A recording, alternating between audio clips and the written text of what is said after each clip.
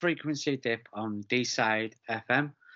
Today we've got Ash Ellis and Greg Tomlinson from the Pursuit of Paranormal. So I guess the first question to you both is what are you all about? Greg, do you want to take that one? Yeah. So we are a podcast that we have been running for about 10 months now. We started in December last year. And me and Ash got together following conversations whilst we were admins of a poker group on Facebook. And we found out we had a mutual interest in UFOs and the paranormal itself. And we decided and launched pretty quickly a podcast. So our our thing is we will talk about paranormal and UFO related stories, generally ones that are not big in the news, although we do focus on some of those, but generally stuff that isn't wide and mainstream knowledge, to try and help people increase their knowledge of the subject, really.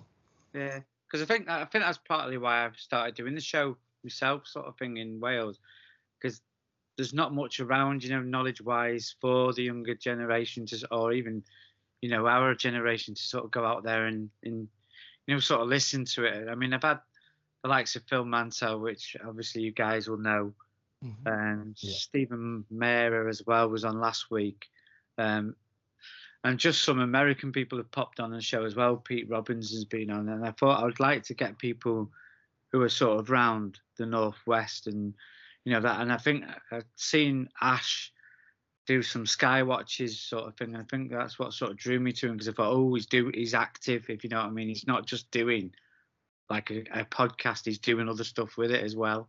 Yeah. So how have you found that, Ash? Good, yeah. So I started off initially with basically just on the UFO, creating my own website about 18 months ago called UFO Identified. Yeah.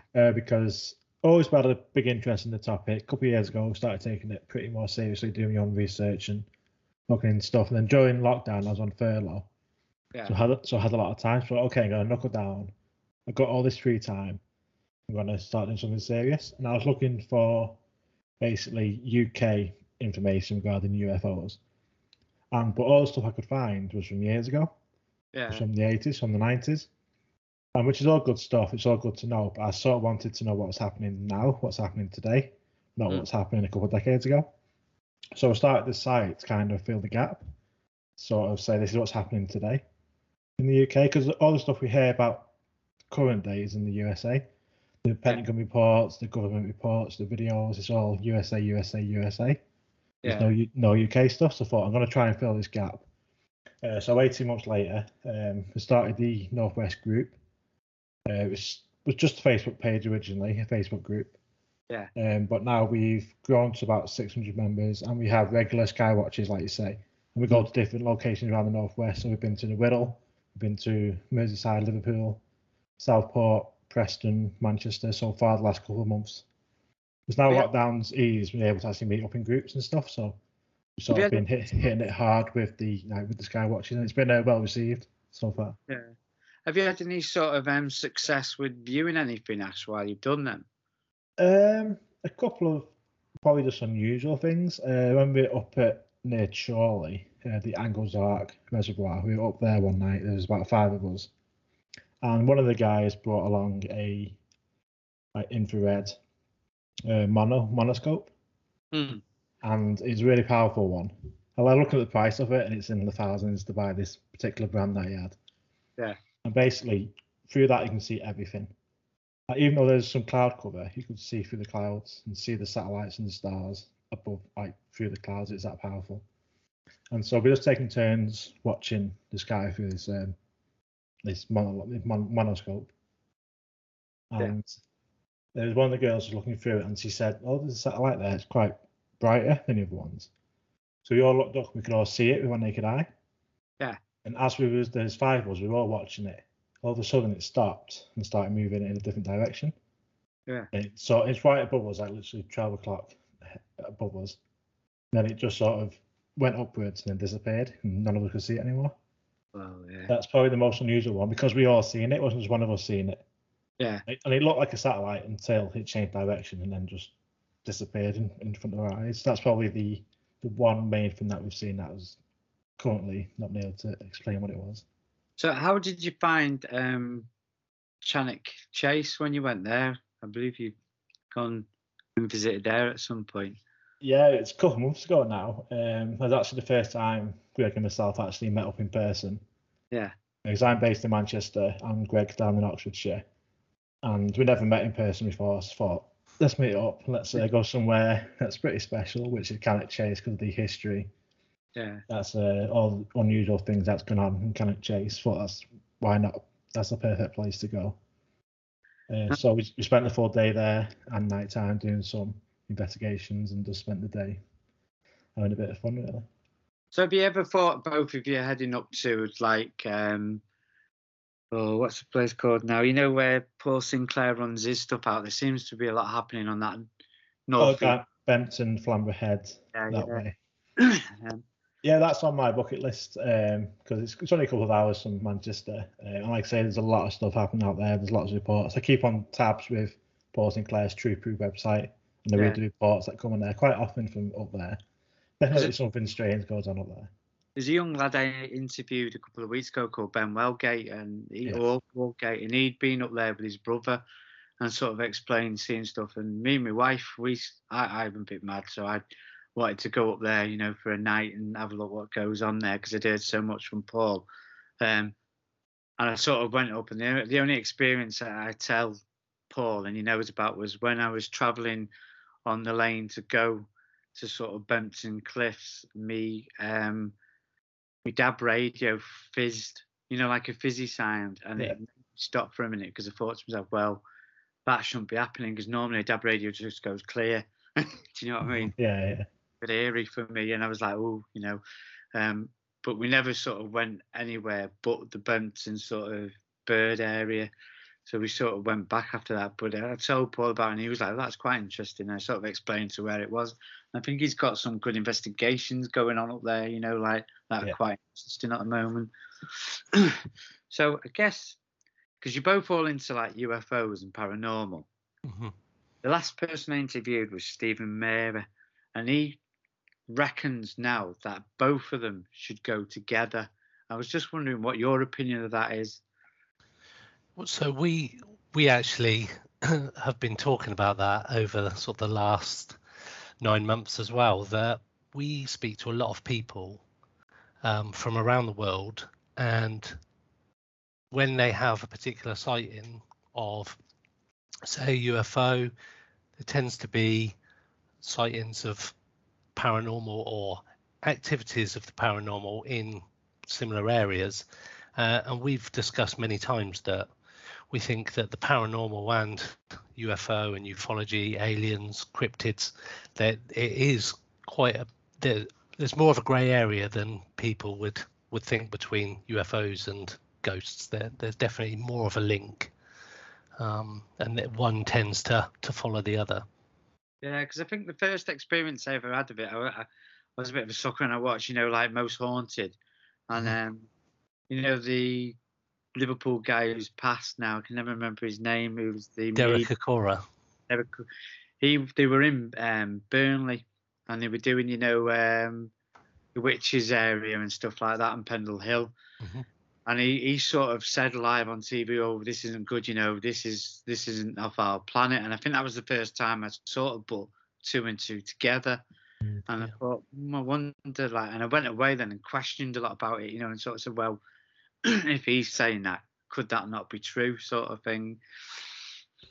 Most definitely. We've spoken to people, one particular person, and they've had all sorts of experiences in the same place. So there's been poltergeist activity, there's aliens, men in black, those kind of thing, all in the vicinity of a ranch that he lives on.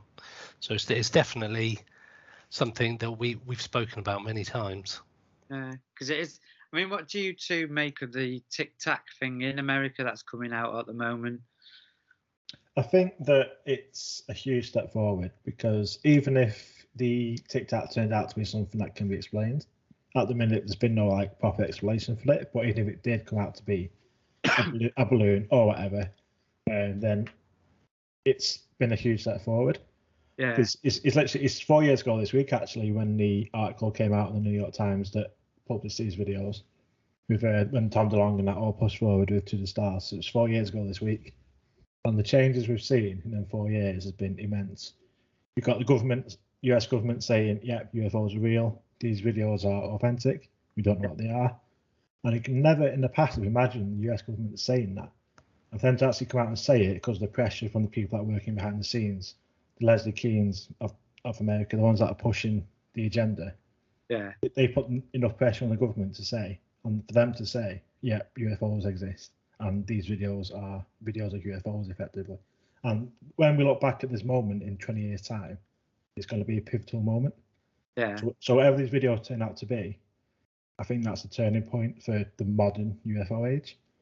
Yeah. We got past Roswell, gone past the 70 years since Roswell, of government hiding stuff, of government just denying everything. They're now saying, yep, these are real. We're setting up a task force. We're setting up reporting programs for military to report anything they see they don't know what it is. They're putting millions of pounds, millions of dollars into their programs, their reporting systems, updating their laws, putting it through Congress. And that is just, I think it's changed, definitely. I think for me, what I noticed when it changed personally was when, stuff like Bigelow and George Knapp started pressing the right buttons, and then they sort of stepped back, didn't they, and let Louis sort of do the rest of it as such, or they were told, no, let Leslie Keans of the world break the story instead, because they've not been interested in like UFOs or the life like you have, sort of thing. Yeah. And I think that was one of the major sort of changing points was when all that sort of Jeremy Corbell started making movies about it, and it got a bit of, oomph behind it as such. Yeah, definitely. So what do you make of Dr. Stephen Greer? Because I know a lot of people have mixed feelings about him. I'll leave that one to you, Ash. So personally, the whole CE5 movement I'm behind. I've never tried it myself personally, but I know a lot of people that have, and a lot of people stand by their belief in the CE5 that the contact is on a spiritual level. But what my problem with Stephen Greer is just the way he goes about it, and everything that he does just relates to money. Yeah. And once you put money in there, then you have to question people's motives. Like for example, when he has his trips out where you can go with him into the desert to see these UFOs on a CE5 trip, it's like thousands of pounds to go out there. Yeah. And you have to sign non-disclosure agreements to say that you can't talk about what you're seeing. And it was proven that he had planes sent up dropping flares, and that's what they were seeing on these trips. And then he releases his app to connect people on CE5, because he says he wants to connect the world because he needs as many people as possible doing the CE5 stuff so that it works better and on a global level. Yeah. But if he wants to connect the world, like he says he wants to, but he's charging £10 to download an app. Yeah. I mean, I understand like obviously apps cost money and that, but £10 is a bit too much. If it's like £3 to £5, I'd probably download it and have a go, see what it's all about. Yeah. But it's £10, it's just, I just think that's just too much. And again, he just, like I said about, you follow the money. Once money gets involved, people, all they see is the money, and it just, then that cast out over everything else. Yeah, because you've got to look at the motives behind it. That's where To the Stars sort of struggled afterwards, wasn't it? With the cash flow as well. Afterwards, people were questioning, what are they about? What are they trying to achieve? If we've invested all this money, and now it's disbanded in its own little way. Yeah, they made a lot of promises to get that money, and I don't think hardly any of it's actually come to fruition. And it's a shame, really, because like you take these major steps and then you get somewhere and then they sort of get squashed, and you think they were very nearly there. Yeah. especially with the likes of Tom DeLonge, because you sort of read his story from when he was in Blink 182 to like Angels and Airways, and he put what he would say a lot on the line for it, didn't he? As such, Yeah. He's quitting Blink 182 to actually go into doing the because he was worried about stuff, and then actually pushing it. It was like a really strange sort of story, and you'd feel it with an X-Files moment, like from a film at the time. Yeah. But yeah, I guess I'll ask you what's your great bit of advice you'd give somebody young now who's wanting to go into something like this? Don't believe everything you see on social media. Yeah, that's one that you have to go in with an open mind, do your own research, and don't blindly accept what people are saying to you on Facebook or wherever. Because like Ash said with Stephen Greer, if somebody goes viral for something, that they get in fame and a bit of glory, and sometimes you just have to question yourself and say, okay, well, somebody's saying this place is haunted or this is a UFO, and just try and do your own research. Don't just blindly believe everything. I think that's my sort of piece of advice, and try and get with some like-minded people locally to you, so you can bounce ideas and see people, because people on the internet are not always who they say they are or what they say they are. So yeah, definitely I agree with that about what Greg just said about meeting up people in face to face, because obviously with lockdown the last couple of years it's been hard, and obviously like social media sort of took over the way that people connect. And just this past weekend we actually held a UFO conference in Preston, and it was sold out. It was very well received. I got a lot of good feedback, and one thing that kept coming up in the feedback or in the comments was everyone saying it was good to actually talk to people, like face to face, rather than talking over Twitter or Facebook.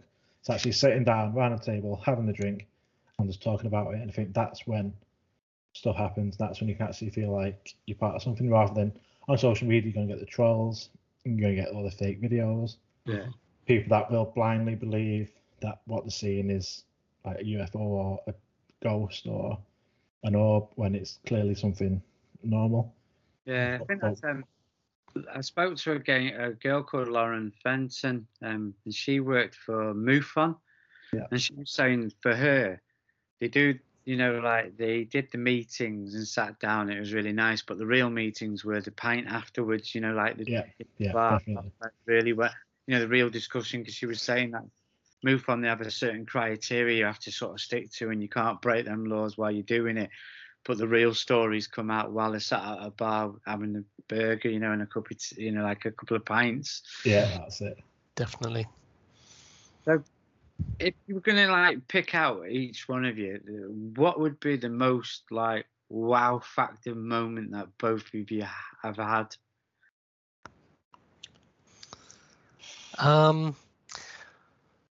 So I've had a few myself. Mine's more paranormal than UFO. I'm still yet to have a UFO moment, but I've had many whereby stuff that's happened at the time. So been at a particular haunted location in the UK, the Ancient Ram Inn, and we've been doing a Ouija board session, and we sat around in a circle, 6 or 8 of us, sort of sat around.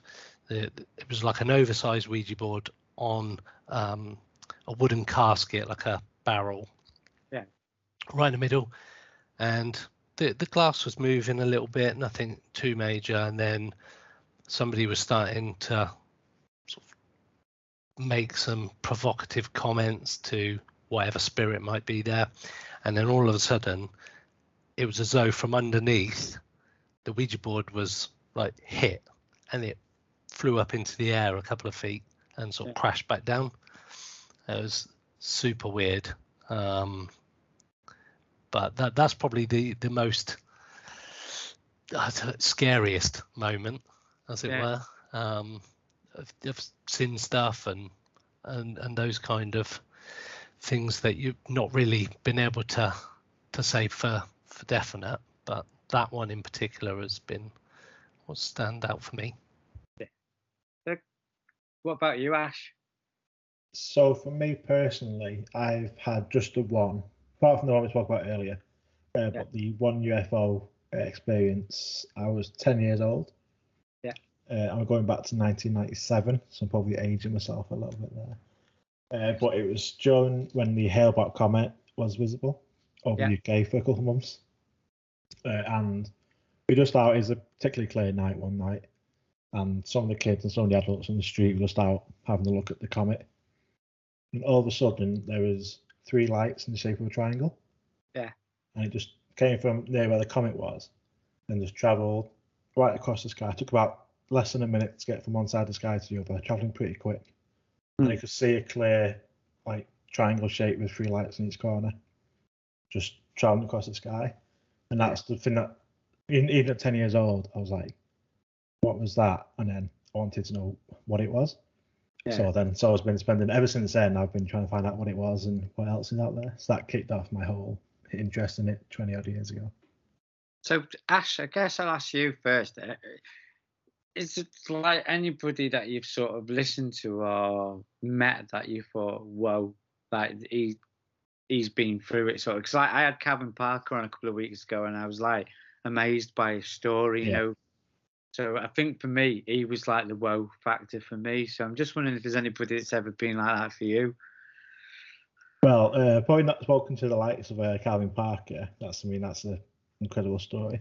But I mean, growing up, when I started getting like into the topic when I was younger, Nick Pope was always a face that was there in everything. So sort of grew up sort of being a fan of Nick Pope. But in terms of talking to someone where I've actually just been wow, is during the podcast we've had a number of guests on. Where we talked to them for an hour or so, and then we've ended the call. So after we finished talking with the guest, we hang up on them, and me and Greg sort of have a debrief about the episode. Yeah. And there's been a few times where we've like the callers who's talking to who's gone, and we both look at each other because we have the video on while we were recording, and we're just like what the hell? Like, just the times where I've been speechless, the times when I've just not had any words, because the stories that they've been telling us are just incredible. And because when we do the calls, 99% of the time the guest is on a video call. You know, we only use the audio, we have the video on as well, and you can see their faces. And you can see when you're talking to them, you can see in their eyes, you can see the face, and you can see the anguish on the face. Yeah. You tell that whatever's happened, like, I believe this person. And if this is the stuff that are telling us, some of the stories of what's going on, like the guy we talked to gets abducted on a regular basis, and you can see like the distress in his face when he's talking about it. And I'm just like, wow, it's just. I think that was similar. I had Pete Robbins on, and he was, you know, when he told his stories about his younger age and stuff, he was quite, you know, like, whoa. And then he explained about his sister's abductions and stuff like that. Yeah. He held himself really together until he said, all I want is to find out what happened to my sister. And you sort of think, you know, this guy, he just wants to know. And that was his whole happiness of the tit-tat thing, because he said it leaves him closer to actually finding out what's going on, if you know what I mean. Really. Well, what about you, Greg? Is there anybody in your field? So, mirroring what Ash just said there, that we do speak to a lot of people, and where it's on video you can see their faces. And that particular guy that Ash is on about, that was a particular profound conversation. We had a couple of conversations with that chap, but the one that stands out for me in particular is we spoke to a guy called John Edmonds, and he owns a ranch in America, very similar to the Skinwalker Ranch, but this guy's ranch is even more active, for want of a better phrase. And one that sometimes is, I only pick up every so often, and I get like a YouTube update. Is this the one that he claims is more active and like Bigelow and that should have come to his ranch. Yes. But yeah, I think I've seen So it brief. yeah, so Bigelow actually put in an offer for his ranch before Skinwalker Ranch. This guy, I'd been trying to get a hold of this guy for some time. We managed to get a hold of him, and we had like a 4-hour window from him saying yes, he was available, to us speaking to him, and me and Ash were frantically trying to figure out logistically how we were going to do it all, because the guy's got no real internet, and it was like a call on a mobile phone. He was in his office in Arizona, and it was a crazy conversation. And like Ash said, we were on video on Skype, and this guy wasn't. And all through of all the claims this guy was saying, we're just like almost open mouthed. He claimed to have killed 19 grey aliens with a samurai sword in his house or in his ranch. That they abduct his wife on a regular, or tried to abduct his wife on a regular basis. When one of the ones that he'd killed, he'd taken DNA, or part of the DNA that he'd managed to retrieve from his samurai sword, and sent it to an independent laboratory for testing, which he's got the evidence on his website. And to make it even more mysterious, that the prominent scientist who'd done the testing was mysteriously died not long afterwards. And this is all checkable. It's all of it's happened. Well, all the death of the scientist happened, and the DNA results have happened.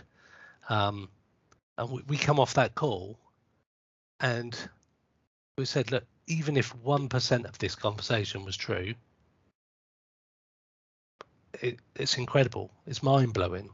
And the things he was saying was so different to what you would expect to hear on a conversation with somebody when you're talking about even the UFO and paranormal subject, that it was astonishing. And I don't think, in terms of claims and story and experience this guy's had, I don't think anyone else has really come close, except for this chap that we've spoken to a couple of times, who's told us that he's abducted on a regular basis. Right from a youngster, he'd had paranormal experiences and UFO experiences. So we do get to speak to some very interesting people, and they've got a lot of interesting experiences to share with us. And we're very lucky that people are open enough to share some of the stories they have. I think that's sort of one thing I want to try and do at some point, is, like, have a special where the normal everyday people as such who don't come out and tell you the stories can just tell. I think there was one on Ash's site the other day, on your mini comment, where a bloke had actually said a bit about what he'd gone through, and he'd never said anything about on a video. And I just thought that'd be really cool. Just get, just to get a load of them in one go and just let them tell the story as such. I know some people are a bit scared of it, but I think it's getting easier now to be able to do it, if you know what I mean, in our time. Yeah, definitely. We had quite a few guests where they say to us, like, this is the first time we've ever told somebody else about it, and they felt comfortable in talking to us. I just feel very privileged that these people are opening up to us, because I think it's important for people to have that platform. Like, we have, even if they don't make it onto the podcast, some people just message us just to tell us. They don't want to be on the podcast. They don't want to tell the story publicly. We just want to tell someone, and that someone is us occasionally. And like I say, we're happy to help, because I know it can affect people quite badly when they feel like they can't talk to anyone. They feel like say they're scared. There's still a lot of ridicule. I think it is getting easier, but shows like ours and like yours, where people can think, oh, I've had a similar story to that. I'm not so abnormal after all. This is something that happens to other people as well. I think that's important. I mean, I was quite surprised, Ash, because I played a gig down in Devon with my old band years ago, and the car we had down, it was like full of stickers, of I Want to Believe, and like these ones you get, Area 51 sort of on the back. And this bloke, I was parked up, and this chap, and he approached me and said, "Are you into UFOs?" So I said, "Well, yeah." He said, "Would you know where I could go to investigate something where I wouldn't have to share my name?" So I sort of explained to him that you could either go to the national, Nick Pope's used to send things that where you could go to the national books and look through them, of any sort of UFO sighting. So I sort of explained. I said, well, what did you see? And he said, well, I'm a teacher and I'm a science teacher. And he said he was retired at the time. And he'd gone into his back garden, smoked a pipe, and seen something as a scientist he couldn't understand. So we wanted to see if anybody else had actually seen that sighting at the time. So I sort of sent him to this website. And on them days, I think there was another UFO path you could go through where if people had reported it as well as Mr. X, you could go and read that report. So I sent him to that as well. But it was just mad. He didn't want to give his name. He didn't want to do anything. He said, because I'm a teacher, people will look at me in a different way. Yeah. I always wondered now, would he tell his story now, and would he be telling people his story, because this was just a guy that I'd just met who decided he was going to tell me. Yeah, but that's that. Like I say, that's just what it takes sometimes, just to feel like you're not going to be judged. Yeah. It's only a good thing. I think, like you said a bit earlier, I think this time now, the last couple of years and the next couple of years would be a turning point. When we look back in the future, this is the pivotal moment where this is more normal, this is more mainstream now than it ever has been. Because I was saying, I don't know if you both agree. Like I was saying to a couple of people I spoke to, the problem with England at the moment is the UFOs and alien paranormal stuff that has a bit of click to it. It gets put in the Sun and the Mirror in the paper. So with a giant green alien picture, of eating a pizza, and you think no one's picking it up. Like the Washington Post have picked it up in America. None of the big boys have yet to come and pick it up here, really, have they? And sort of experiment with it. So there's still that laughable bit here, I think, where they sort of sheen over it a little bit more. They're still not looped onto it as such. Yeah, definitely. It's few and far between when you get an actual good report. I think around June, in the June, when that UAP Task Force report came out, it was some of the big guns sort of got involved there. There's a really good article in the Guardian, and I was actually part of, and like a couple of other more, I guess, highbrow papers sort of got involved a little bit. But then the months that have passed, it's sort of not popular anymore, and it's sort of gone back to, like, say, the Daily Stars, the Sun, the tabloids. It was in the Daily Star today, talking about Demi Lovato and her comments about aliens, and they pick up that side of it. They don't take on the serious side of it. And we actually did an article on our website recently by Abigail, and because we have a lot of communication with the media, both local and nationally, and we're reaching out all the time. I'm on phone calls quite a lot with reporters. But they don't continue to post either, like you say, the jokey stuff, the taking the mic stuff, or the posting information from years ago. Like there was an article in the Liverpool Echo a couple of weeks ago. It's talking about UFO sightings, and it's from the 60s and 70s. And I'm emailing the Echo quite regularly with what's happening today, these reports of the last couple of months, but they stick to stuff that happened years ago. It's just doesn't make sense. And we got an article about it, how maybe the reasons behind it, the different reasons, whether they've been told to not take it seriously, whether it's part of some kind of cover up, or whether they just don't care and they just, like you say, see it as a joke, and them joke stories get more clicks than serious articles do. That's sort of where I was surprised, because especially with the Echo, because when I was shielding, through COVID myself, so I was bored out of my head. So I started looking up everything from UFOs to even Elon Musk's thing, and I managed to get a video of Elon Musk's, the things he's doing at the moment with the little satellites. Starlink. Yeah. And I managed to get the Starlink going over my house, but speeded up on night cam. And then next thing, I put it on Twitter, just saying I was seeing this last night. And everybody in paper wanted to use it. Can we use that? Just they'd seen it. I was like, yeah, whatever.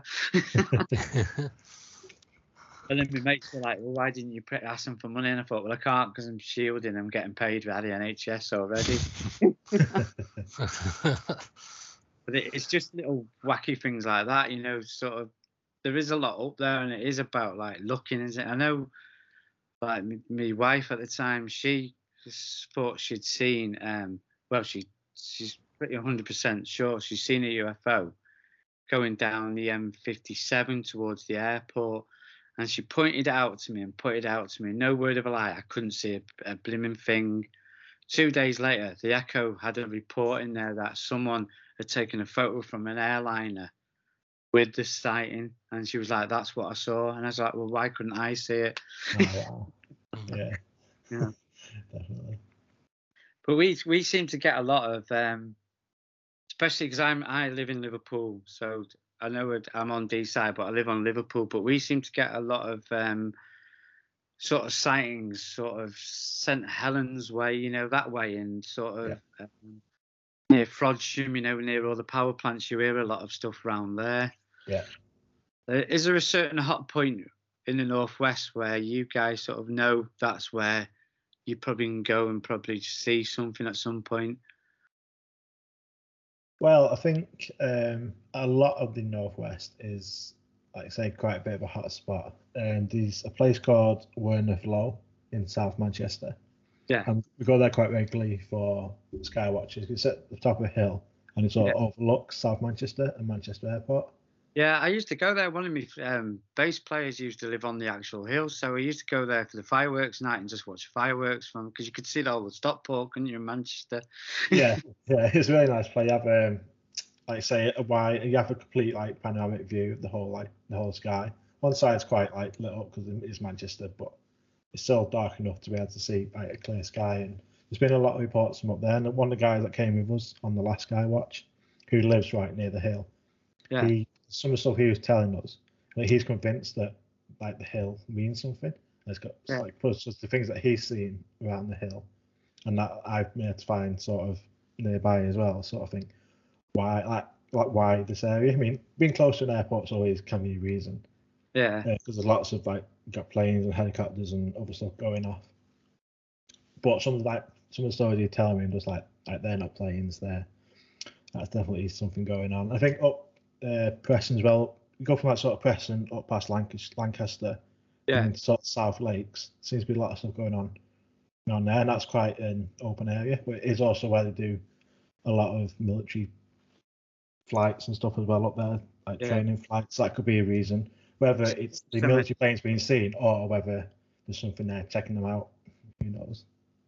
I mean, Werneth Low, I did have a really sort of I didn't have a spooky sort of thing in Werneth Low. 1 year, I used to live in like Hill Green near the airport, and we drove up like a group of us in the car, and what we did, we ended up in Style Mill, if you know it, and the lad who was driving went and left me in the middle of Style Mill on my own and just drove off with the other lads. So I was like pretty much crapping it because it was like 1 a.m.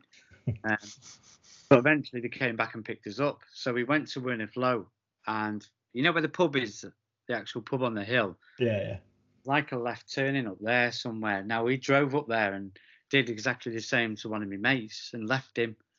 And we left him for about half an hour because we thought he's in a safe place. He knows my mate that lives around the corner, but I think he was so like gone by it. So we came over this hill and drove, and he just got into the car and said, never do that ever again to me. So we were like, why? And he said, just don't. And he wouldn't talk to us all the way home. So he eventually got home and then explained that he'd walked a couple of like moments to try and find us, and saw these like beam of lights that he thought were us off the car. Came over the hill, and all he saw was an owl. So he'd put 2 and 2 together, because obviously every UFO story has an owl. So he absolutely legged it down to Werneth Low pub. He was that scared. Wow. And he said, I wasn't stopping until I could find someone. He said, luckily, you lot were the drivers that come round the corner. And he just wouldn't go back up Werneth Low after that for a while. He just said, I don't want the experience of it. So there definitely is something weird there, you know, in sort of a way of it. Yeah, it's definitely a strange place. Even standing up there, like you say, there's a lot of feeling when you're up there. It's just it's a strange place, that's for sure. So I think because I used to like rehearse in a garage on Werneth Low, it never felt a threat to me. But other people always used to say they could feel it and it wasn't right, and could we go home? To me, it was just like, well, it's just a bit of wind whistling around, stop worrying your little head. Also, where would you reckon, Greg, would be the most haunted place you've probably gone to? Probably the Ancient Ram Inn, like I mentioned a little bit before with the Ouija board. Yeah. That is probably supposedly one of the most haunted places in the UK. I'm actually going back there in a couple of weeks. I belong to a paranormal group in the town there where I live, and we're hiring it out for the night so we can spend the night investigating. So the Ancient Ram Inn definitely has had a lot of experiences by people over the years. Yeah. You've got places like 30 East Drive that public can go to, which is in Pontefract, which is where the film When the Lights Went Out is based on the story of the Black Monk of Pontefract. It allegedly haunts the house as a poltergeist. To be honest with you, there's so many places. There's Oxford Castle. There's all manner of old sort of houses and stately homes. The UK, we're fortunate enough that the UK has like thousands of years worth of history. So over those years, lots of things and events have taken place in certain locations, which helps sort of the activity in certain areas. And so there's plenty of places. We are very fortunate. I think for me, the most haunted place I've actually sort of experienced is two places. I went on one of these ghost walks, where somebody holds a candle around under Edinburgh. Okay. And both me and my wife sort of felt a bit eerie. And they explained that you could feel this young child sometimes run past me. My wife's at the time, she said I could feel something brush past me at the time. Wow. And she didn't want to mention it. And the other one, Ash will know, is Bramall Park.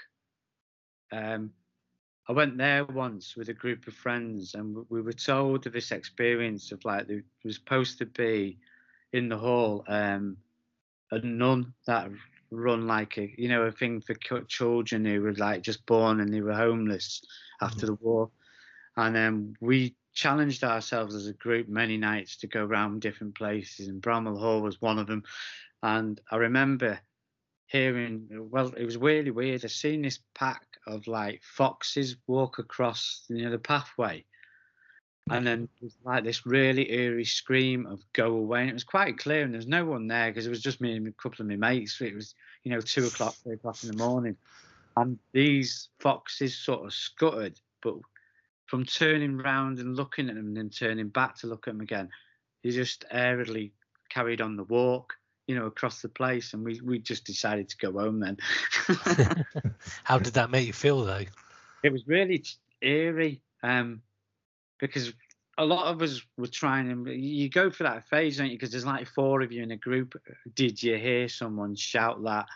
And everybody said that they heard a woman shout, "Go away," quite clearly. And we actually then chose to walk round the hall just to see if anybody was like knocking around. Because them days it wasn't all locked up in National Trust. You could just walk in, and just like sit around.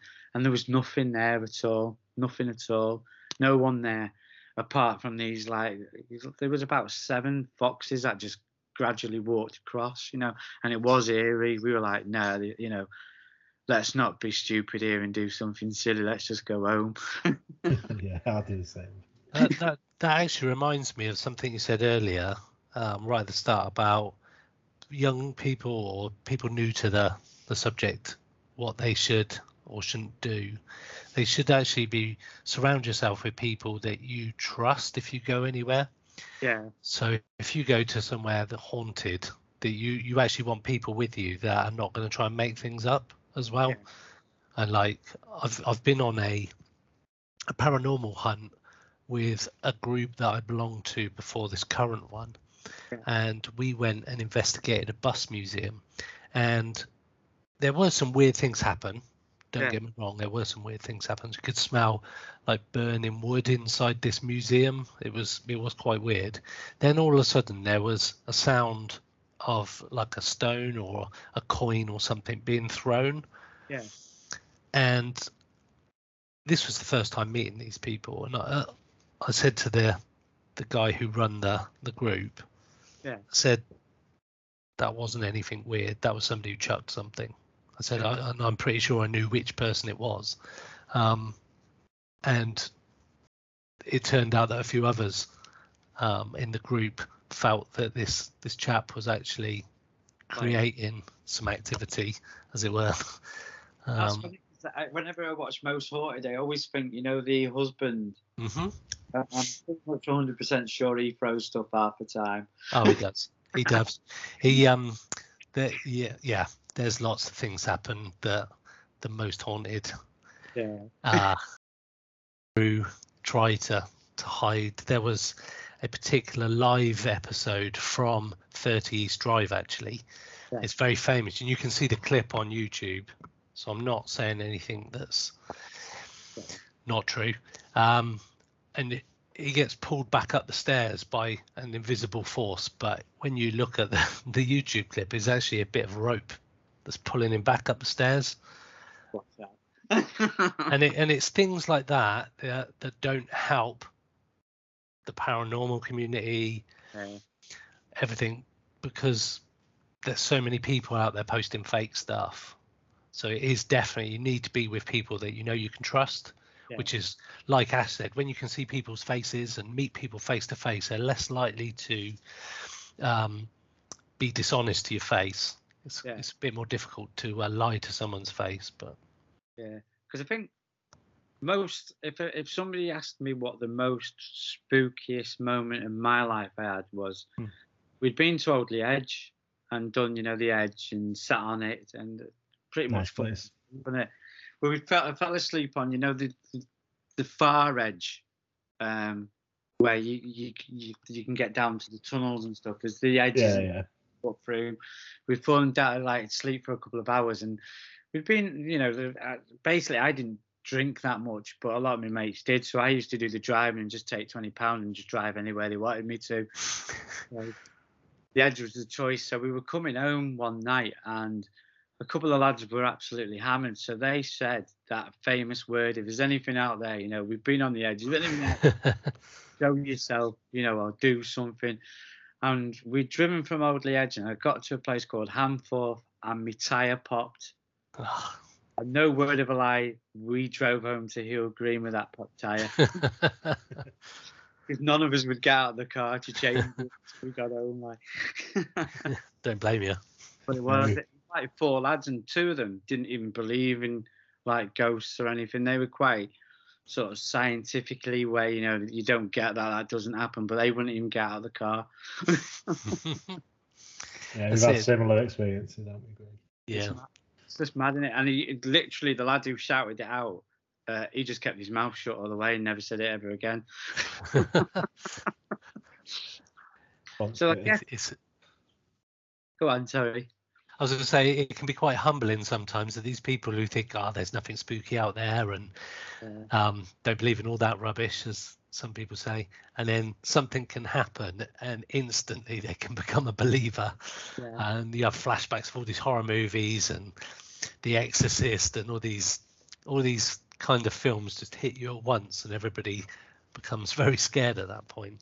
Well, that's it. I mean, we used to like stroll through, like graveyards in Winslow and Oldley Edge at strange hours of the morning, not get affected by it at all, and just go, well, what's that, let's go home sort of thing. Nothing happening here, because we all wanted to like have a bit of experience of it, and just see if there was anything ever there, like.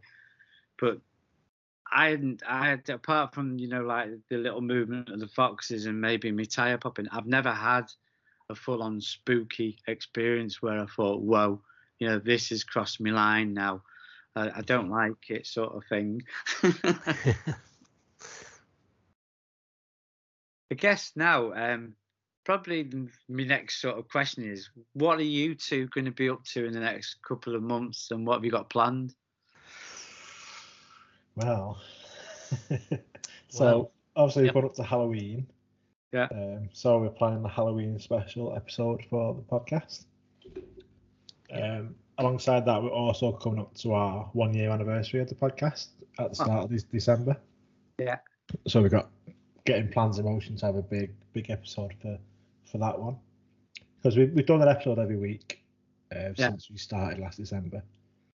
We didn't know how long we'd last once we started it, but we've gone this far and we've doing pretty well at the minute. We were nominated for a podcast award last couple of months, and the awards is on this Sunday actually, so we might win that award. We've got to find out yet. Cool. And we're also starting a new series on our podcast alongside the regular. We have an episode out every Tuesday. That's our bread and butter. That's our main episode, and we do the odd bonus episode every few weeks or a couple of months or so. But we're starting a new series on Halloween weekend. So that'll be every Saturday. We're gonna have an episode every Tuesday and an episode every Saturday. So at the minute, that's currently what we're getting in motion, really.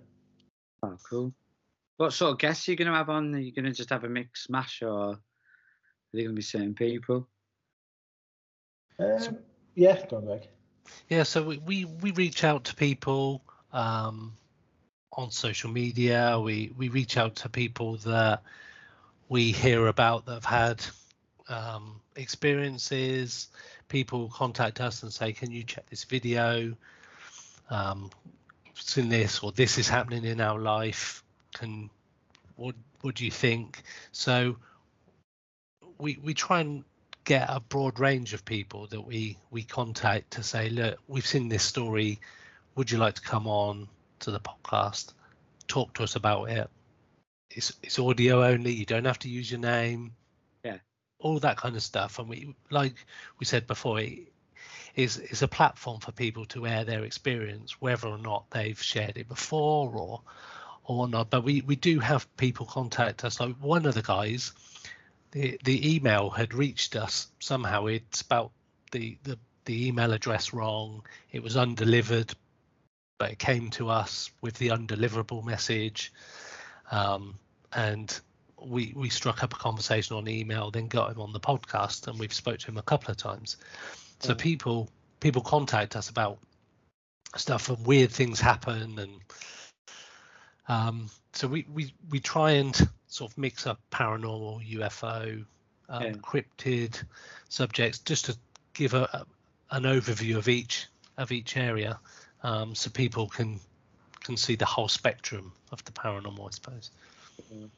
I think it's like, I mean, my show tends to go out 2 weeks ahead of itself, sort of things. So at the moment, we're not in studios and stuff. So like, we've got this Friday, I've got Michael Lee Hill. He's quite an interesting character. He is a bit of a rocker from Florida, and he's written stuff with the likes of David Lee Roth. But he believes that he's a Nukai. He believes he's Nukai blood, and that certain messages from like crop circles were for him, so he could put the world right. And he records everything musically now at a certain frequency. Apparently, it was quite it's quite in depth. Some of it's a bit like whoa, but some of it's really good if you sort of listen to it. And he's done quite a lot, for like sort of Asian aliens and stuff like that. So he is quite an interesting chap. Yeah. And it's just lent me to sort of look at other stuff as well, because of what he'd said. So normally I'd just go for people who, seen a UFO, where he believes he's never seen something, but he knows the frequency for it and stuff like that. It's really interesting. Yeah, I like that. Yeah, I like the sound of that. Yeah. I'd highly recommend, I know I'm coming, I'd highly recommend Ashton reaching out to Calvin Parker, because he'll do an interview, if he's got time. Because I thought when I spoke to Phil Mantell, he wouldn't. And then a couple of days later, he said, yeah, I'm bored, let's go for it. And he just did it. And he came on, and did like an hour, and then sort of spoke to me briefly after the hour about what he'd experienced. And he's such an interesting bloke. It's amazing what he sort of went through, in his time. Yeah. But I guess now, the last question and final question for the night before I let you guys get off. Where do you find you?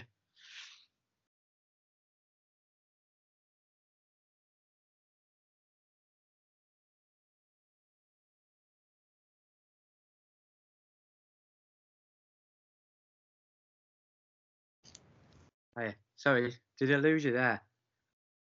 Hello. Oh, yeah. No. I lost you there. Yeah, I was just going to say, where do we find you? So you can find us on all social media. We're on Facebook. You can search for us as Pursuit of the Paranormal Podcast, and that should come up. You can get the podcast on all podcast providers: Spotify, Apple Podcasts, Google, wherever you get your podcast. We're on Instagram, which is Pursuit of the Paranormal. So we're pretty much over everywhere. But Facebook tends to be the place where a lot of people congregate on our page, and share stories and comment on episodes we're releasing and such like. We've also got a website. Sorry, Ash, I forgot to mention that. So we've got www.pursuitoftheparanormal.co.uk. Yeah. And Ash has also got his UFO stuff as well. Okay, cool. So if anyone has like a question from my listeners, can they head over and hit you with one? Yeah, definitely. Yeah, cool. All right, well, I'll wrap it up. And thanks so much, guys. I'll probably have you on again if that's all right at some point, when further up the road again, have a chat. I'm going to try and do like a live one at some point where people can phone in and do questions when we're back in the studio. Because it's in Wales, it's under Welsh rule at the moment, so it's a little bit different to England. So obviously England's all back in, but Wales is still a bit dubious about putting loads of people in the room. Yeah. Thanks very much for that, and cheers. Yeah, cheers for having us on. Yeah, thank you very much. So you've been listening to Frequency Dip, and that was Ash Ellis and Greg Tomlinson from the Pursuit of the Paranormal.